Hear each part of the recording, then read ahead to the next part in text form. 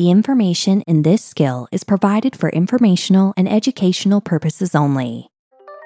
Welcome, and thank you for listening to the SMA Flash Briefings. This flash briefing is brought to you by Genentech, the makers of a new FDA-approved treatment for SMA. To learn about our study results across different types of people with SMA, visit approvedforsma.com. That's approvedforsma.com. Hi, I'm Price Woolridge. As a rare neuromuscular disorder patient myself, I enjoy reading flash briefings for spinal muscular atrophy. Here's an article by Steve Bryson, Ph.D. Genetic analysis of families finds novel mutations in SMA. Genetic analysis of 28 families with a member affected by spinal muscular atrophy identified novel mutations in the SMN1 gene and different genes widely prevalent in SMA patients not found in unaffected family members, a study reveals. The study, High-Throughput Screening, Reveals Novel Mutations in Spinal Muscular Atrophy Patients, was published in the Italian Journal of Pediatrics. Mutations in the SMN1 gene cause the most common type of SMA. About 96% of people with the condition have mutations in which a section of the SMN1 gene, or exon 7, is deleted in both copies, one from each parent. The remaining cases are mostly associated with different types of SMN1 mutations, and as some studies suggest, mutations in other genes. The researchers wrote, quote, "Since both the clinical features and the mutation characteristics of SMA are obvious, the diagnosis of SMA is considered a relatively easy process. However, recent studies have reported that the diagnostic process for SMA is not always straightforward and simple, and there usually is a delay between the onset of clinical features and the diagnosis in all types of SMA.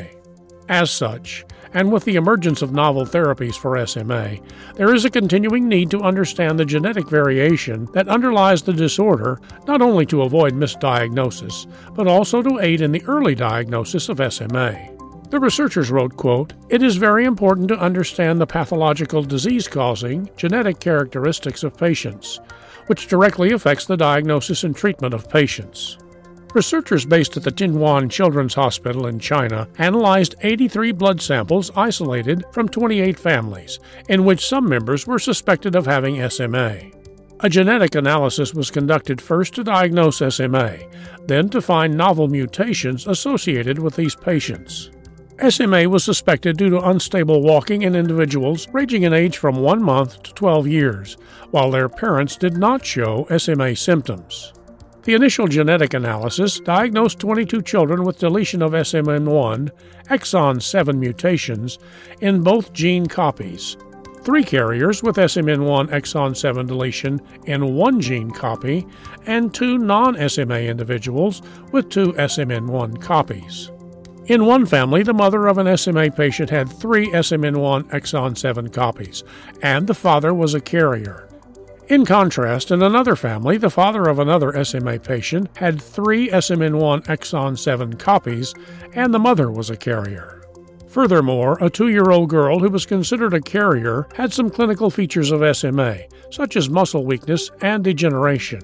In this case, the mother was the carrier, while the father did not have deletion mutations. Of the 83 samples, 6 single-point mutations in the SMN1 gene were identified, 4 of which were reported for the first time, including 84C to T, 271C to T, minus 39A to G, and 702, 406, 39G to C.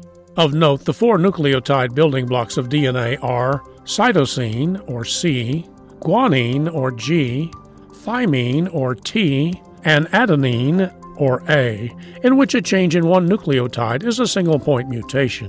While the 84C to T mutation does not result in a change in the amino acid sequence of the resulting survival motor neuron protein, the 271C to T leads to a shorter protein, or stop-gain mutation. The minus 39A to G mutation occurred in an area adjacent to the SMN1 gene, while the 702, 406, 39G to C change was found in the part of the gene that does not contain protein information, or non-coding. How these changes affect function is unknown. The two other mutations were 462A to G, which was synonymous, while the 702-479-37A to C mutation was found in a non-coding region, also with no known function. Increasingly, the 271C to T mutation that creates a shorter SMN protein was found in the father of the 2-year-old girl with symptoms. We suspect that the 2-year-old girl with symptoms might be an SMA patient caused by a heterogeneous deletion of SMN1 exon 7 combined with the SMN1 stop gain mutation, 271C to T, the researchers wrote. The 462A to G mutation occurred in 17 SMA patients, 2 carriers and 2 unaffected individuals. In addition, 1 carrier had the 84C to T mutation.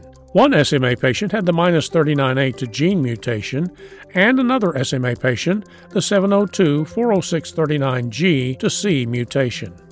Based on these results, a more detailed genetic analysis was conducted in 20 SMA patients with both gene copies containing the SMN1 exon 7 deletion and 5 non-SMA children as a comparison to find additional mutations. The team found 30 mutations that occurred in at least 50% of SMA patients, with the most frequent mutation in the SPTA1 gene found in 19 or 95% of affected children. This gene provides instructions for making a protein that helps maintain cell shape.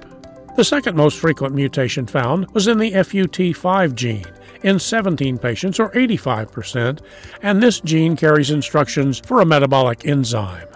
A mutation in the MCCC2 gene occurred in 15 or 75% of affected individuals, encoding an enzyme found in mitochondria, the energy-producing centers in cells. The MCCC2 gene was located in chromosome 5q13, which was the same location as SMN1, the researchers wrote. They added, quote, "We found more mutations in both SMN1 and other genes, and some of them were associated with the onset of SMA, such as the SMN1 stop gain mutation, 271C to T. Coming up next, Perspectives from SMA News Today Forums moderator, Deanne Runge. This flash briefing is made possible by a sponsorship from Genentech. Are you living with SMA, or are you a caregiver for someone who is? A new treatment has just been FDA approved based on studies of different types of people living with SMA. Genentech extends a special thanks to all of the individuals, families, and healthcare providers who participated in the studies that led to making this new treatment option a reality. To learn more about this new treatment, visit approvedforsma.com. Thanks for joining me. I'm Deanne Runge, SMA News Today Forums moderator and blogger. For the most part, I'm an open book. Exposing individuals to disability makes them more comfortable with it in the long run. Plus, I enjoy sharing my life in hopes to make it easier for others dealing with similar situations. That's not to say I don't cherish my privacy.